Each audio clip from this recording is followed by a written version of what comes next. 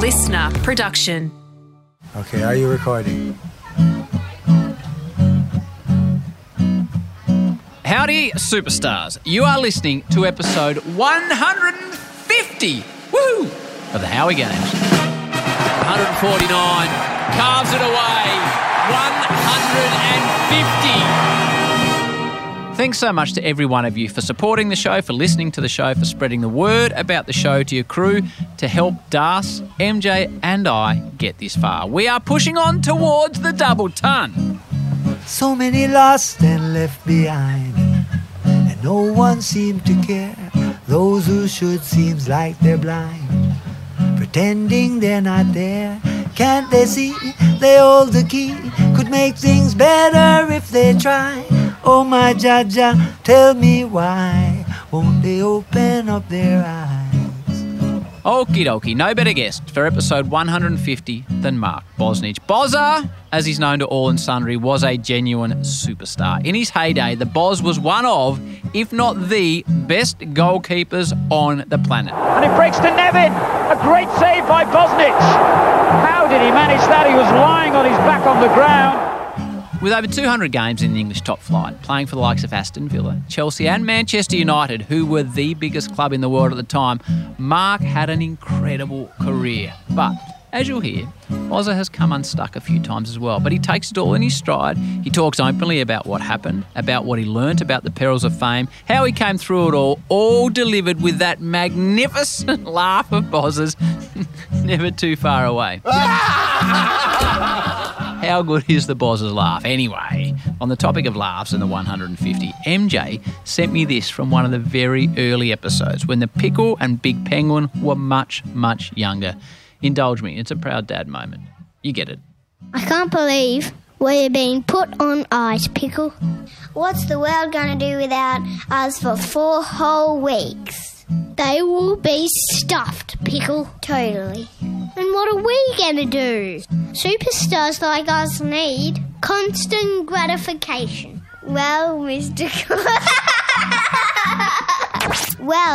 Constant Gratification. Well, Mr. Constant Gratification. You're going to start school. And good luck to your teacher with that, ego. In case you're not aware, Pickle, not many preppies have a hit podcast. I will be big time at that joint. Sure you will be, Penguin. Not.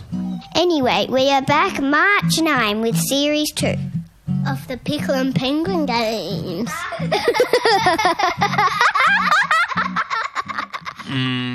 Seems like a lifetime ago when they were recording those. These days they're getting older and they are starting to bring up the rather uncomfortable subject of payment for services.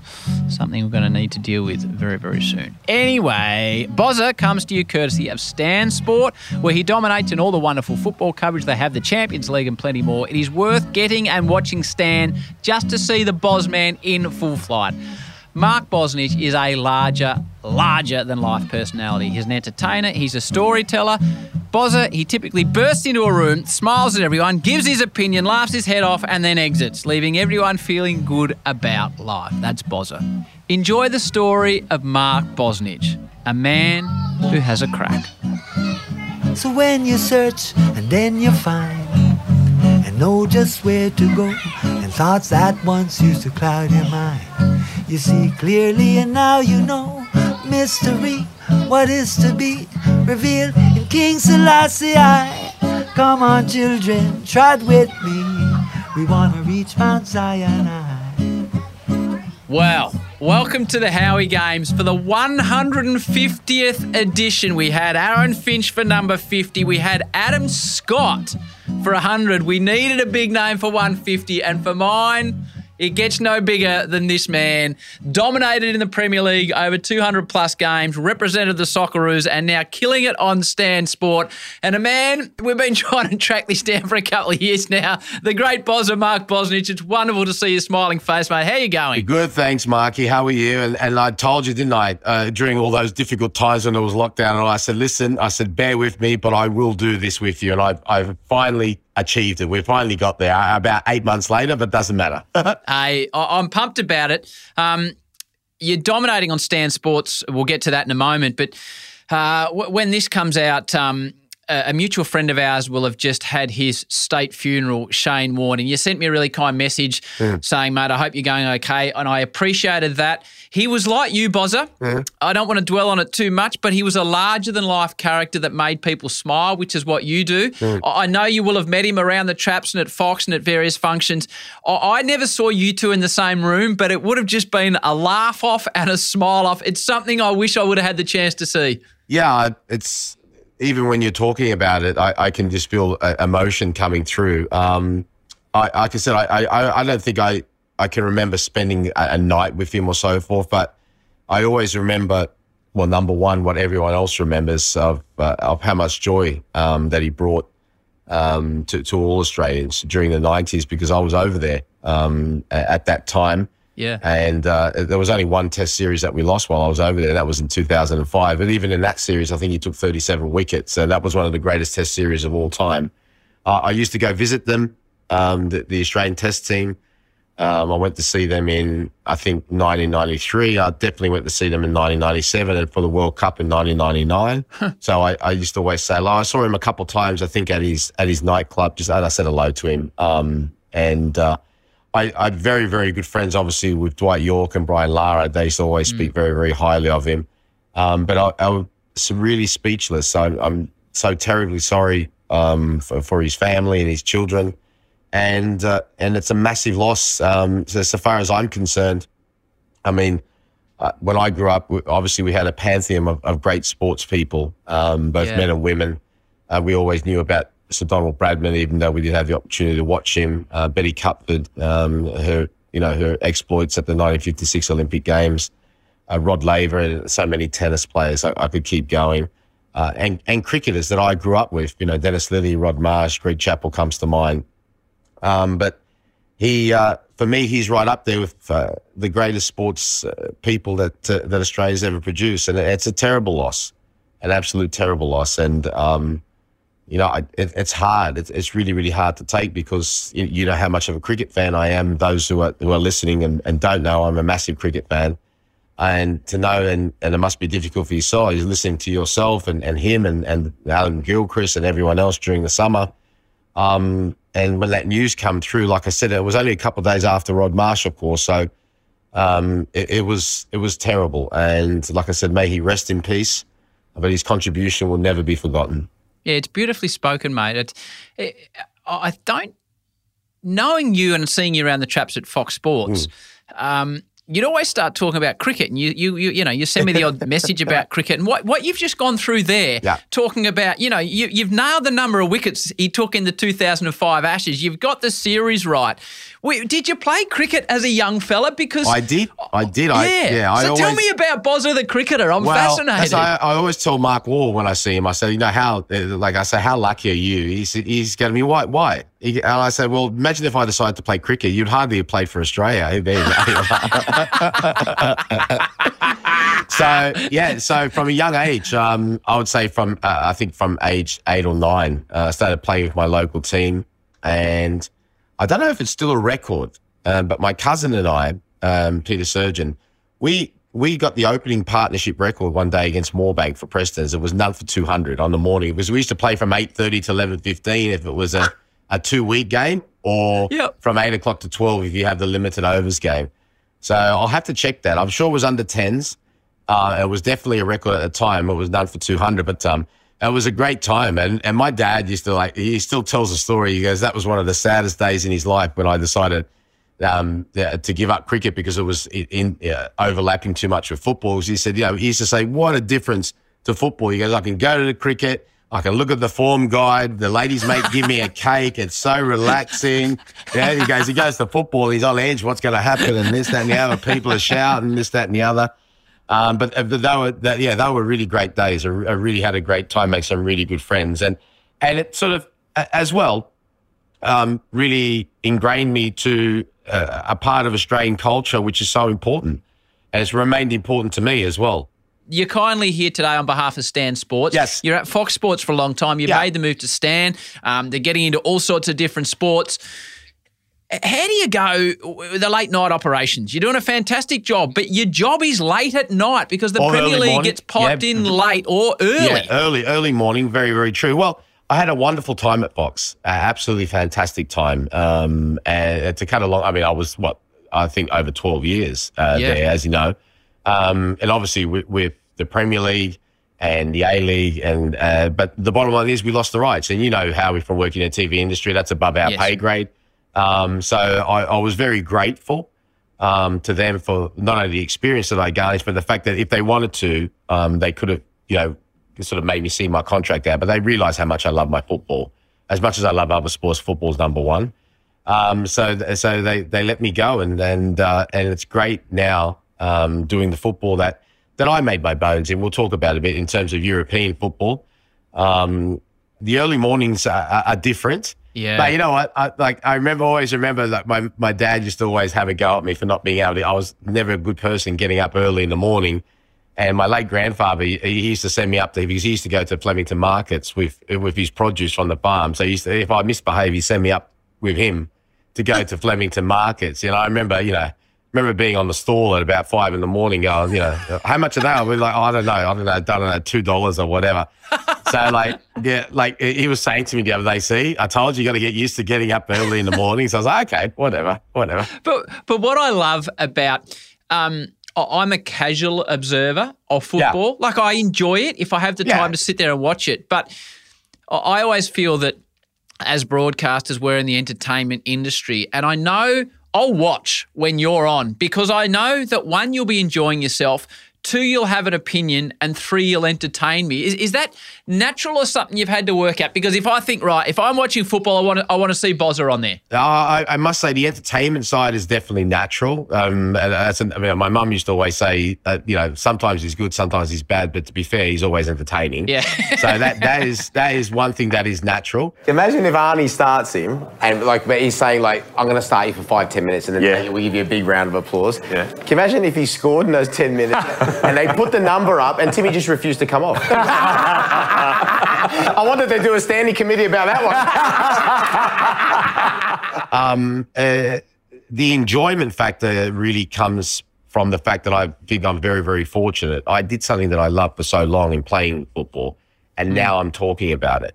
And coming back to then the original thing you said, okay, mix that in an entertainment thing. I was new to the industry when I first come back here in 2008, and you always listen to people that have been there for so long and have been in the industry, and they said exactly what you said. Just remember, especially at Fox and Stan, people pay subscriptions, so and especially if it's early morning or late at night, you got to give them a reason to stay up, because sometimes the games, as you know, whichever game it may be, whatever sport, it may not be the greatest of games and that, so you've got to give them something different. So I always think to myself, if I'm sat there, I want to hear, and that harps back to my days of, like I said, watching World Series cricket and on Channel 9 all those years, those commentators, they taught me as much about cricket as I learned playing it. Yeah. I used to watch it religiously and it was entertaining. For me, they were as much as part of that time. Yes. As was the cricket. Bozzy, you should be in the Fox cricket commentary box over the summer. Hey, the name, Bosnich, you mentioned your mum and your dad. Yep. What's the origin of the name Bosnich and how did the Bosniches end up in Australia? Okay, well, mum was born here, but her mother and father, late mother and father, so my 2 grandparents, they came to Australia between the 2 world wars, so after World War I. Her father worked on the sugarcane farms in North Queensland. Where'd they come from, Bozza? Oh, from Croatia. It would have been the Kingdom of Yugoslavia. That's what I think it was called. Okay. But Croatia from Yugoslavia back then, that's what it would have been called. And her mum worked in Broken Hill, and then they come to Sydney and they met. Dad was born in 1944 in Croatia. Well, like I said, then it was Yugoslavia. He came over here it's in 1959. So he came over here in 1959 and then met my mum, and I was born 1972. So it's a really good story because you don't really realise, because we've been very, very fortunate in our lives that we have a very, very good life. But, after the Second World War in what was Yugoslavia, like my dad's father basically sat down the 3 boys of the family, had 3 boys and 2 girls, and basically said to them, look, listen, he said to the oldest one, I can afford to send you to school to become, like a lawyer, which he did. He become a lawyer. He said to the middle one, he said, look, you're quite sturdy. You're going to stay here and help me on the farm. And he said to Dad, look, listen, I can't afford you to send you to the same school as the eldest, but if you want to, you can go with your uncle in America or with your sister who's in Australia. So Dad said, oh, you remember he got sent a soccer ball from Australia from his sister. So he thought, I'm going to go to Australia. So there you go. So he turned at the time when he turned up, he said his suitcase was taller than him. So there you go. Yeah. Boz, my dad, Anglo-Saxon, worked for the one company, hard worker, have a couple of beers, not too many. But we used to, in the Latrobe Valley where I grew up, he had this friend that was a Yugoslavian who I only knew as Big Eric, right? Yeah. And we'd go to Big Eric's joint and he'd always have a pig on a spit and he'd have this drink, and I can remember it. It was called Slivovitz. Yes, that's one of the many you could say aperitifs. Right. Other people will know it as like the Italians have grappa. Right. So Slivovitz along with rakia. There's another one which doesn't come to mind now. So a lot of them are made. So, for example, rakia or Slivovitz, I think, is made from either the peach or somebody who's watching this, or plums. I think it's the peach. I think you're right. Peach or plums. And there's the other one, I think Krushkovats is the other one. And then there's the rakia, which I used to see my dad and his late brother-in-law make. So they would have a whole lot of grapes in this massive tub, right? And what they would do is they would stand with their bare feet on all the grapes to smash all the grapes down. They'd collect all that grape juice, so to speak. They let those, the outside of the grapes, they let them ferment for about 2 or 3 weeks, and then they mix them with water, and then you got, it's called rakia, but I think for all our people who are not too familiar, it is like rocket fuel. Right? But this is the funny thing. They tell you to use it for everything. If you've got a cold, have some rakia. If you've got a sore shoulder, rub some rakia. If you've got sunburn, put some rakia on it. Yeah, some people use it as aftershave lotion, but it's like, it's put it this way, when you come up to Sydney, I'll get Dad to, so I'll get a bottle from somewhere and I'll give you some. And have some when you got a day off. Don't have it before you're driving or before you have to fly. But when you have it, just have it, and you have it in little glasses. Yeah, bang, bang, and they just fair enough. Yeah, fair enough. Yeah. Well, see, that's what I said. Dad would have a few light beers, but when we go to Eric's, I can remember as a 12 or 13-year-old. It was the only time when Mum would drive home. Yeah. So Dad wouldn't be driving home after being at Big Eric's on the Slivovitz. No, you can't. No, you can't. So, mate, what was your introduction to football? Well, obviously with the migrant background, like I said to you, I loved all my Australian sports. So a lot of those people I talked about, like your Brad Fittlers and Jason, who I played cricket with in the summer, would go play rugby league. And they used to always say, because I was always big for come and play rugby. And I really wanted to play rugby league, but that was the only time I can remember, especially Mum, saying, you're not playing rugby league. And I think that was the only time I ran away from home. But I came back about 20 minutes later because I started to get hungry. And but that's why I'm a great believer in to play as many sports as possible. So that will, because of that, there's the influence. And I keep saying this to people. You got to, these days you got to be careful how you put things in this, that, and the other, which is understandable. But I truly believe, I think, in a lot of ways, not only from a physical perspective, but also maybe from a mental perspective, you probably carry on what's sort of been passed down. And they were obviously football fanatics, soccer, whatever you want to call it, soccer fanatics. So, and then the story basically goes that, like my dad says, that I wasn't good enough outfield, so I just eventually went back to in the goals, where I tell the opposite. I say, because I played so many hand sports, cricket, I play AFL at school, I play rugby union, I play rugby league. I felt very comfortable with that as well. So that's how I used to play for the local team. Which was who? Who was the first team you would have played for? Originally, I used to play for a team called Hajduk Rangers, right? Right. And then I went to a club called Marconi, which is by the name is an Italian club. And then from Marconi to Sydney, Croatia. But there was one man that I met when I was about 11 or 12 called Ron Corrie. He was an Australian goalkeeper. And he basically took me under his wing, and he used to get me basically from age 12, 13, training with the first team. And I used to go twice a week with him. It was really hard work. And he basically drummed into me a technique that was nearly foolproof, And And so I made my mind up after watching Craig Johnson win the FA Cup in, I think it was 85, 86, around there, 85, 86 for Liverpool against Everton. He scored. I thought, you know, talk about inspiration. Into Morby. And it's there! It's Craig Johnston!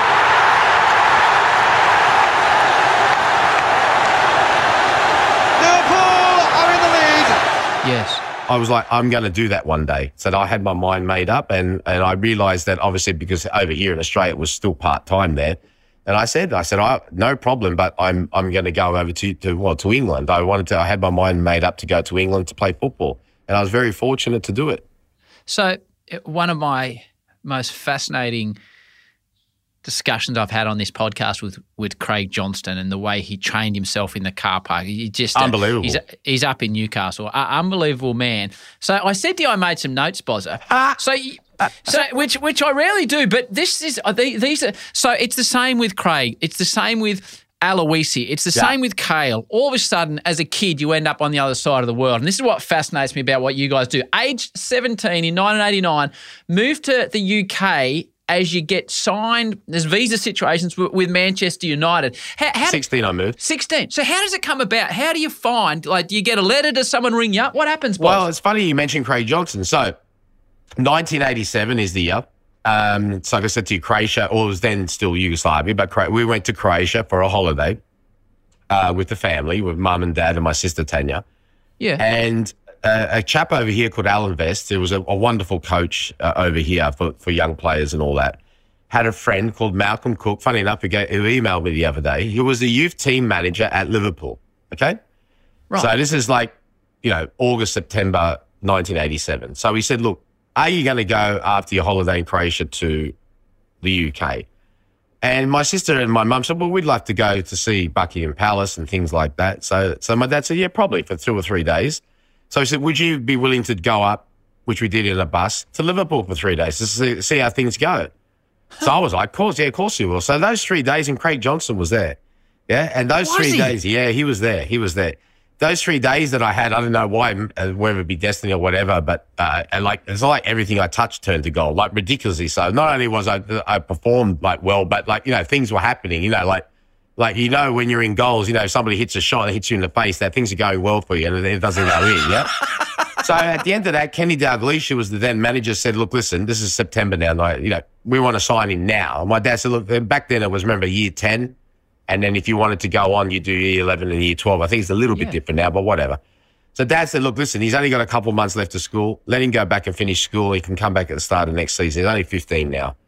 So in that interim period from September to the following July, when I went to Manchester United, the late Eddie Thompson, who was a coach here, he went to school and played with Sir Alex Ferguson.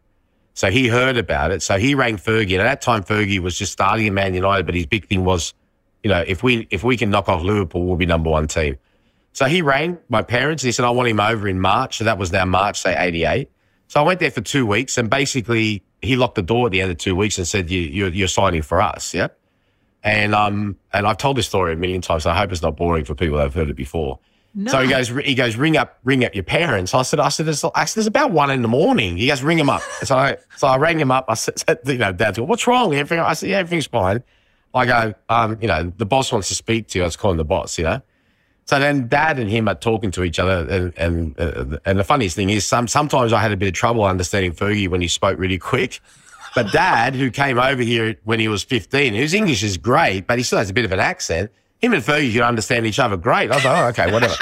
Anyway, they're arguing a little bit. I'm in the room, not arguing, but debating because, they're like, first of all, Dad said, you have to ring it this time. I said, yeah, I had to ring it this time. I wanted to. And my dad said, look, listen, can he come back and we can discuss that? So in the end, he turned around and said to my dad, where's your wife, Frances, yeah? And he went, right here next to me. He goes, I want to speak to her, right? And Mum's like, she's so nice. She like everyone to be saying that we treat everyone the same and this, that, and the other. So he goes, Francis. And I hear Mum goes, yes, yeah? And he goes, I want to sign your son and I want to sign him now.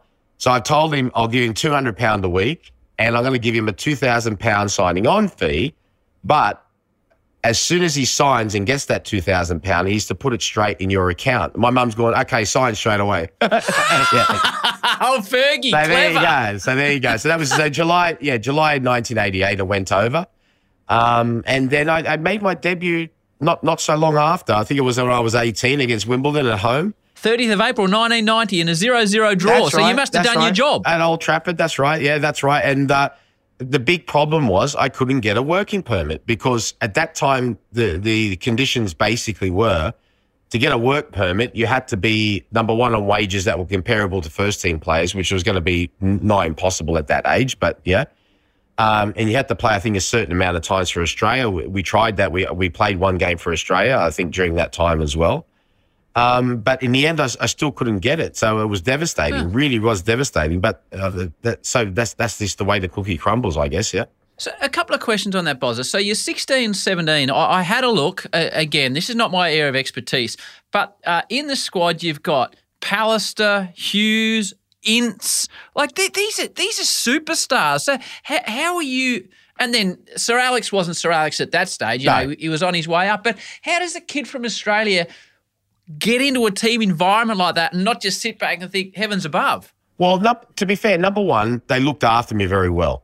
Okay, in terms of like they made me feel very comfortable. Obviously, realised that I was there on my own, long way away at a young age. Did you struggle with the distance and missing home or not? I struggled a little bit with, look, you know, how can I say this? And I mean this, like going from Sydney to Salford, Manchester was a bit of a shock, to be honest. Yeah, I bet. You realise, and I think people do now when they first go overseas, of how lucky we are to live in this great country. Yes. And back then as well, you know, like, but my impression was that I'm going back to what I counted as, because when I grew up at school, that's how, you know, the mother country, so to speak, you know. But a lot of the things weren't perhaps as good as, well, not perhaps. A lot of the things over there, simple things, weren't as good as they were over here. I mean, just simple things. I can always remember, you know, going into their version of, say, a Woolworths or Coles, you know, and seeing a massive line and like maybe two people on the checkout counters. There wasn't the self, you know, where you could pay for it yourself then.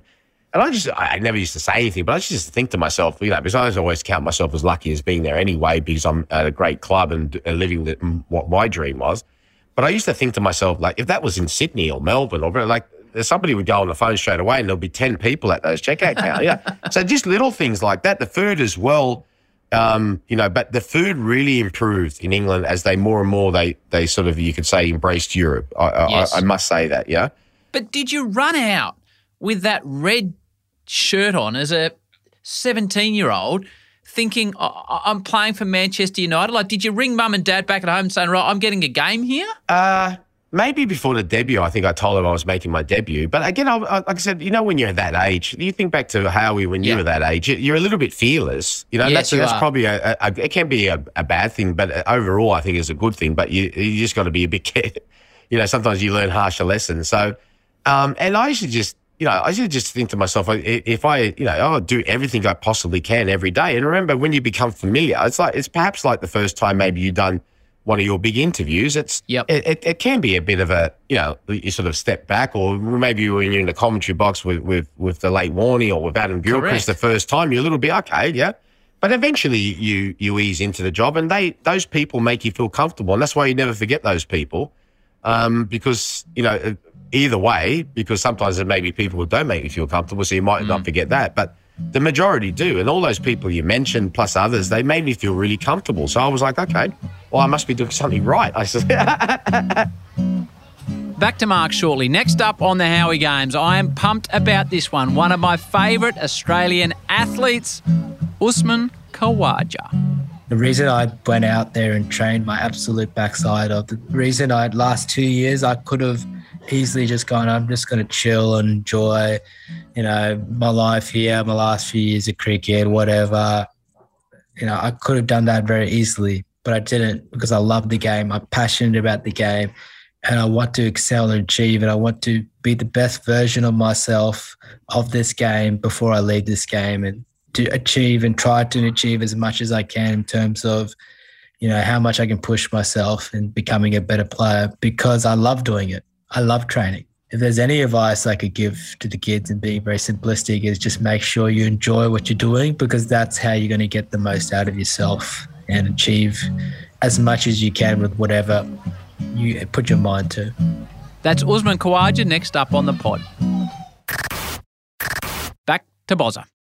Let's get to goalkeeping itself before we go to coming back to the Villa. And so I've got a couple of kids, Bozza, that often ask questions. A 12-year-old daughter and a 10-year-old son. Excellent. And my son, he wanted to ask you a question. He often asks a question of the guest. So his name is Mac, but Bozzy, you'll like this. He rolls as the big penguin. That's just what he likes to be in life. So to get into the goalkeeping discussion and what's required, we'll start with a young bloke if you're happy to take his question. All right. Hey Mark, Big Penguin here. First off, I watched some of your highlights. They are wonderful. You saved so many goals. Anyway, when we play soccer at school, if you score a goal, you can be goalkeeper if you want to. But if you miss, you're not goalkeeper. And there's another one of my friends that always is goalkeeper because he's a really good goalkeeper. So he doesn't normally miss goals, which is really annoying. But when I'm goalkeeper, I sometimes miss them, and that's really annoying. So what are a few tips to become a better goalkeeper? Oh, that's a lovely question. That's a lovely, lovely question. And thank you so much for the compliment. I think the biggest tip I'll give to you is to take the ball out in front of you. And that comes back a lot to, because I used to, I don't want to sound really conceited, but I used to be a very good fieldsman as well in cricket. Right. And specifically as in slips or at square leg especially. This is why Mark Waugh wasn't going to get a game. I told him. He was lucky. And the most important thing you learn, obviously, is soft hands, yes, but also to catch the ball out in front of you, because if in the event that you don't catch the ball properly the first time, if it's in front of you and it goes up, I used to always be taught, you always got a chance to get the rebound. But eventually, if you've got soft hands, whether you catch the ball the traditional way or the new way, and you bring it in and it's in front, and it's, like I said, it's in front of you rather than away from your body, you got a much better chance of getting it. So think about that when you're a goalkeeper. Other things like reflexes, positioning, they will come, especially reflexes. They will come with the amount of practices that you do. So would you have, they say Cadell Evans has been on this show. He went to the AIS. He had an extraordinary VO2 max. Would you think, well, I think they tested Bradman's reflexes back in the day and they were nothing amazing, Bozza. Would you think your reflexes are above the mean for the average punter or not? I would say reflexes are, yes. But coming back to the Bradman story, and this is what I was going to get into as well, but this comes with practice. There will come a time, as I'm saying to the young boy, there will come a time where, and some people, it's hard. Sportsmen will, I think, understand what I'm saying, but it's hard to explain it in words. You can get a feel for things, okay? Right. All right, so your podcast is number one, right? It's number one for a reason. Okay, yes, you get great guests, but you're also excellent at your job. And I'm sure that you've got your notes for this interview, as you've done for other interviews, but because of your experience and expertise, you will feel things during the interview that you'll go, all right, I might leave that question and go here, right? Yeah. Right, okay. But you felt that because of your expertise and experience. Exactly the same with goalkeeping, and I would say everything else. And I would say someone of the caliber of Don Bradman, Sir Don Bradman, and the late Shane Warne, they would have been the same. And if you take the Shane Warne example, how many times have we used to see Shane Warne getting hit, like being tried to be hit out the attack? People would hit him after six. But what was the difference? He never dropped his head. He had a feel. He said, okay, that's happened, but I've got to feel now what I need to do next time. And I'm sure that would have been similar to Don Bradman. I'm sure if you ask Michael Jordan that, if you're able to ask Cassius Clay or Muhammad Ali that, you get a feeling for that specific situation. Now, that feeling may not be the same for every game, but that particular day, that particular time, that's what I think people talk about being in the zone. That's really what they mean. So it's a brilliant explanation. You talked about Warney getting hit for sixes, and it's a privilege for me to chat to people of your caliber and really find out what's going on. So I really appreciate it, mate. So say it's 10 minutes into a game of Premier League football, and we'll get to Villa, as I said, and you are unable to save a ball you would typically expect to save. Right. And it goes into the back of the net, and all of a sudden you're 1-0 down, and there's 40,000 Chelsea supporters giving it to you. How do you reset the brain to not dwell on the one you've missed? Well, I was going to get to this. Now, this is something you've got to be careful telling kids because you don't want to scare them off completely. Watch the way it sits up in front of the goalkeeper. He thinks he's got it covered. It bounces up over Matt Bosnich. And Fowler has his second, well, in as many minutes. But that is probably the most difficult thing of goalkeeping because a lot has to be. All the teams I played for, I was fortunate to play for, the vast majority of the time were favourites. So that means I would have less work than the opposition goalkeeper. And if you happen to make a mistake, that means you might not get another opportunity maybe for another 10 minutes or so to put that right. Where if you're in a team that's sort of being attacked and sort of on the back foot, you got to have chance after chance after chance. And people are going to say, oh, yeah, he made a mistake, but he still made 6 or 7 saves. Different story when you play for a bigger team. So you got that time to dwell on it. Yeah, well, that's when you've got to be, from a mental perspective, it's such a hard thing to say because you got to be careful how you say it, again, because people might sort of take it as, oh, what are you saying, you don't care? No, it's not that you don't care, you care.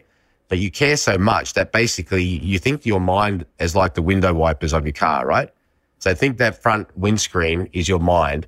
When something like that happens, you've got to put those window wipers on and scrub it away. Then you can think about it afterwards. Because if you do, you could end up on a road to ruin. You can make another one, and by that time, seriously, the manager should really start thinking, oh, it might be better to take him off, which would be nothing more embarrassing for a goalkeeper. So that is the real test, and you've got to be able to do that because not only will there be opposition supporters having a go at you, but a lot of your own supporters, you can hear the groans and that having a go at you as well. So you've got to put that right as soon as possible. Now, a lot like, say, blackjack, when you go and lose a big hand, you don't want to go chase it and chuck good money after bad either. So you've got to balance that out of how, because normally when you're on top, you can think you can do anything. But when you lose a big hand, you've got to build up steadily. And that goes the same when you're playing in goals and you've made a mistake. Okay, you've got to build it back steadily. You don't want to go after making a mistake, then try to do something unbelievable, because 9 times out of 10, you'll probably make another mistake.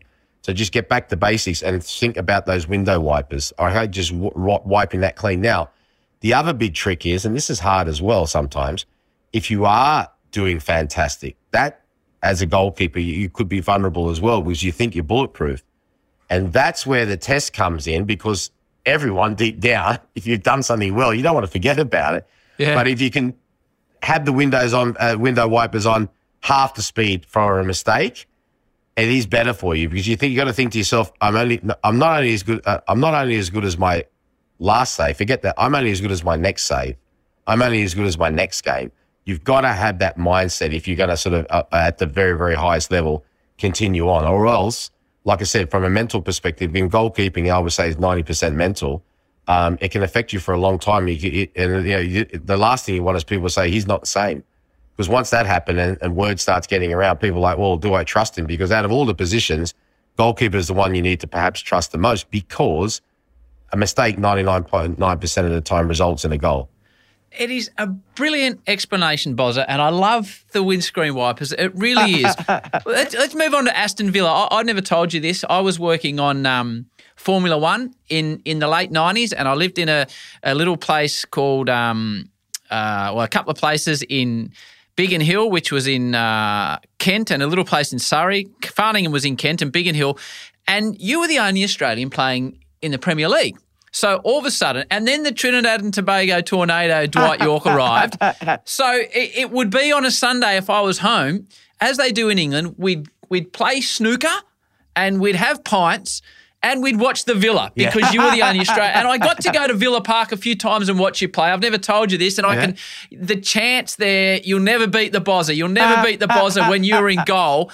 I'm just trying to explain to people how big you were and how big you became. But I want to put that in the lens of a penalty shootout. And I went back and looked at this. Yeah. So the League Cup, it's the Coca-Cola Cup. So you can win the Premiership, Bozza, obviously. You can win the FA Cup, and then there's the League Cup. Correct. So there's 3 cups. 3 domestic trophies and 1 in Europe if you're lucky enough to be playing in Europe, yeah? And obviously, we'll get to what you won. Yep. But the semi-final of the League Cup in 1993-94, Tranmere Rovers versus Aston Villa. And they were in the championship as well. So they were in the division below us, yeah. So it's set up 3-1 after the first leg, but 4-4 on aggregate. Yep. So you have to play again.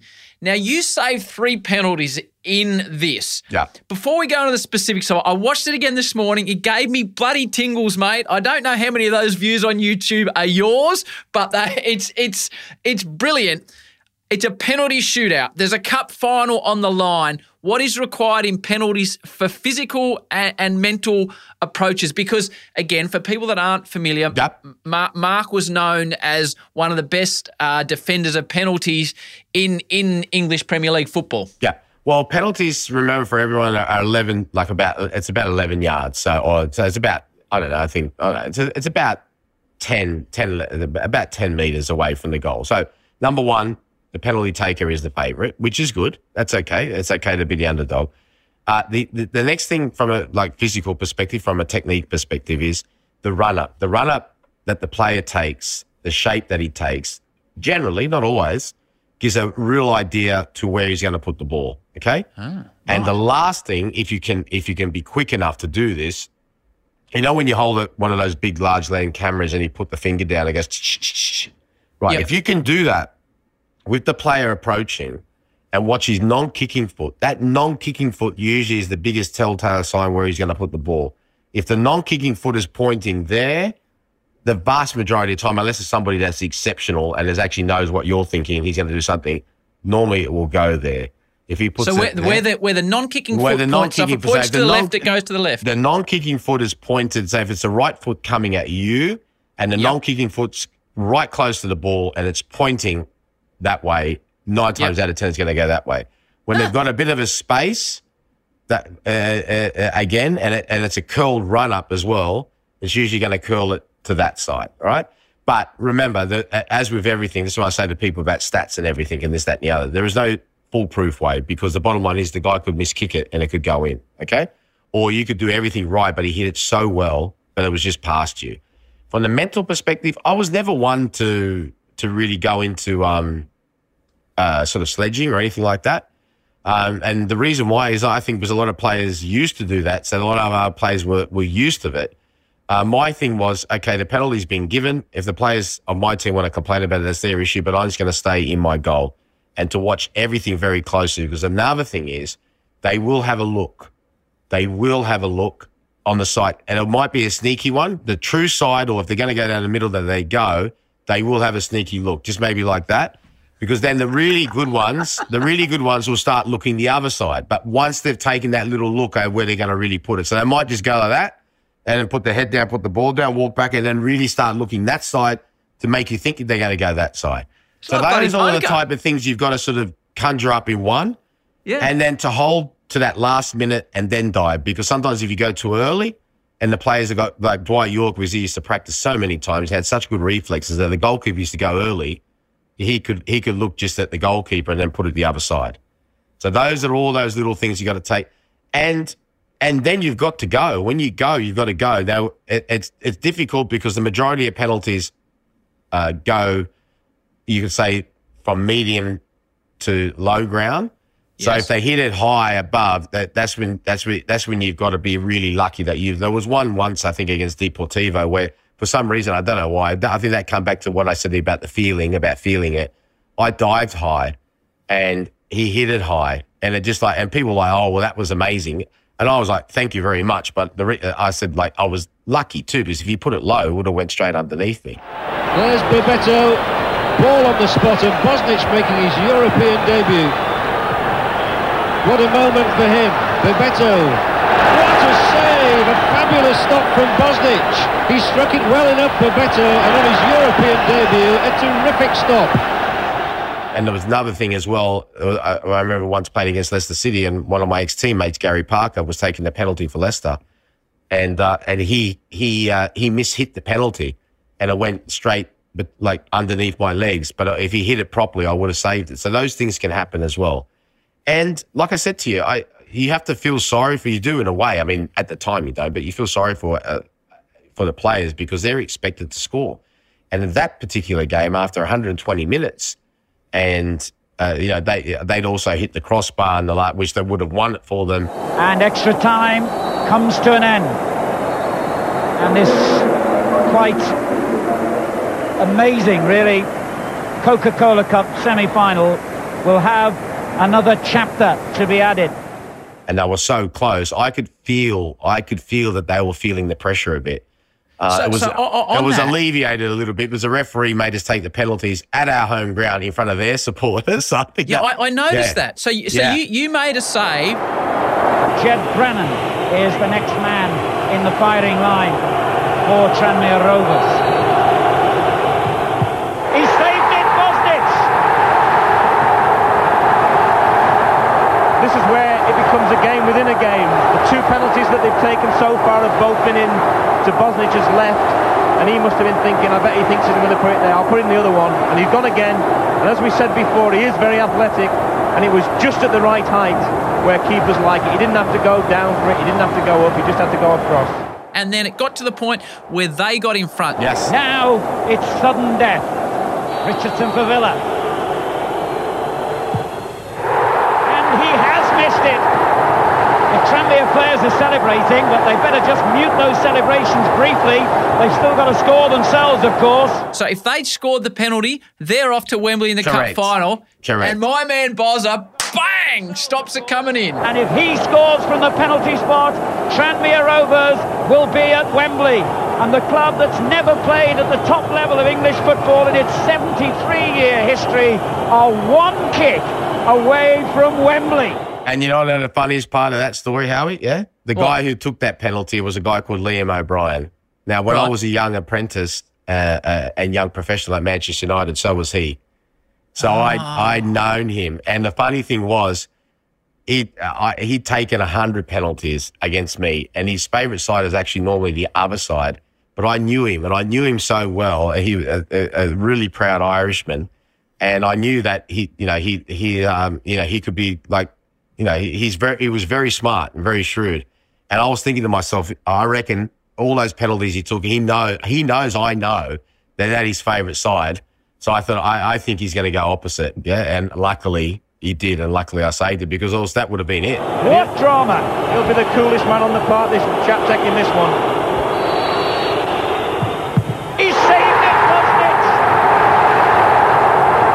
I told you it'd be cool. I didn't say he'd score it. Dear me, it's incredible. It's just swinging to and fro here.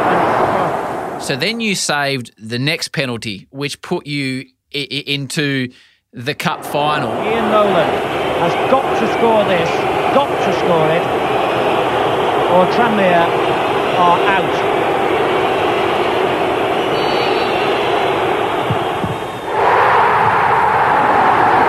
Bosnich, the hero. Aston Villa go to Wembley. Tranmere's dream ends tragically in defeat. Is that as good as it can get for a keeper whose sole performance has put their team into a position to go to Wembley? Like that was, people were coming from everywhere. Everyone wanted a piece of you, big boy. Yeah, I think so. But also, I was very, very, very wary, because I know myself. I know sometimes I can get carried away, and more importantly, my manager Rod Atkinson at the time knew me as well. So it was very. They made an actual effort during that time, but I think they went a bit far, because then I was getting a bit down. They were like, and I remember the assistants coming to me and go, "Relax, he's just trying to keep you." They were very, very, very, very determined to sort of, because I was only 21 or 22, very determined to sort of to keep things, on a level playing field. Because then 3 days later we played Tottenham in the league, and I was just in the moat. I had saved 2 penalties in that game as well, so they were like really on top of And I remember then my parents came over about 2 weeks before the cup final, right? And we played Ipswich at home, and I considered the goal. It wasn't the worst goal, but it wasn't, maybe on a better time I would have saved it. And this was part of his psychological to keep me like level-headed. And my parents in the crowd, and I came in for half-time, and he said, "What are you doing?" I said, "I'm coming to the dressing room as half-time." He said, "That was a disgrace, that goal you let him. Go out at half-time on the pitch and practice for the whole half." So I remember thinking, I can't do that. I remember staying in the tunnels. I remember the Ipswich place coming out and going, "What are you doing in the tunnel?" I went, "Oh no, I'm just getting ready for the next. I'm just getting ready for the second half." But Then I remember telling my mum and dad, and I said, look, they're doing this. And my dad was like, what? What's it? I said, I understand why he's doing it. He's trying to keep me on my toes. So you go to Wembley. You beat Manchester United. You won a couple of these cup titles that we're talking about. Yeah, 2 years later again, with a different team and a different manager. So what's Wembley for a kid from Australia like? I think this is going to be a real classic, and certainly the atmosphere here and the setting could not be better. It certainly couldn't, Brian. The two biggest cities outside of London playing each other, two great sets of fans. Well, that was a tick because, like I told you at the start of the interview, watching Craig Jott say, hey, he won the FA Cup, this is the League Cup, yeah? There's a tick, yeah. We're big underdogs against Manchester United. Being an underdog, you got pretty much nothing to lose. Here's a chance now. It's a goal by Julian Atkinson. Like against Manchester United, they were going for the treble that year. And no one expected us to win, but we did. It's Aston Villa who've won it, and the treble is no more. The possibility has gone out of the window here at Wembley tonight, as Ron Atkinson's side beats Manchester United by 3-1. Dean Saunders with 2 of the goals. But then going against Leeds 2 years later, with the younger side, but this is a little bit of experience that had been there 2 years before, it was different because, like I said, but we got off to a really good start. We had a Serbian player called Savo Milosevic who scored a cracking goal. Oh, a terrific goal!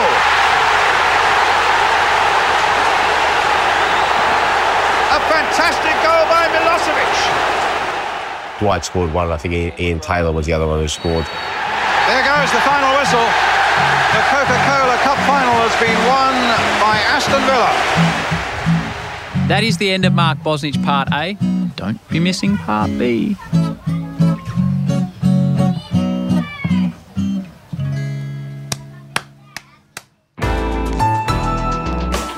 Listener.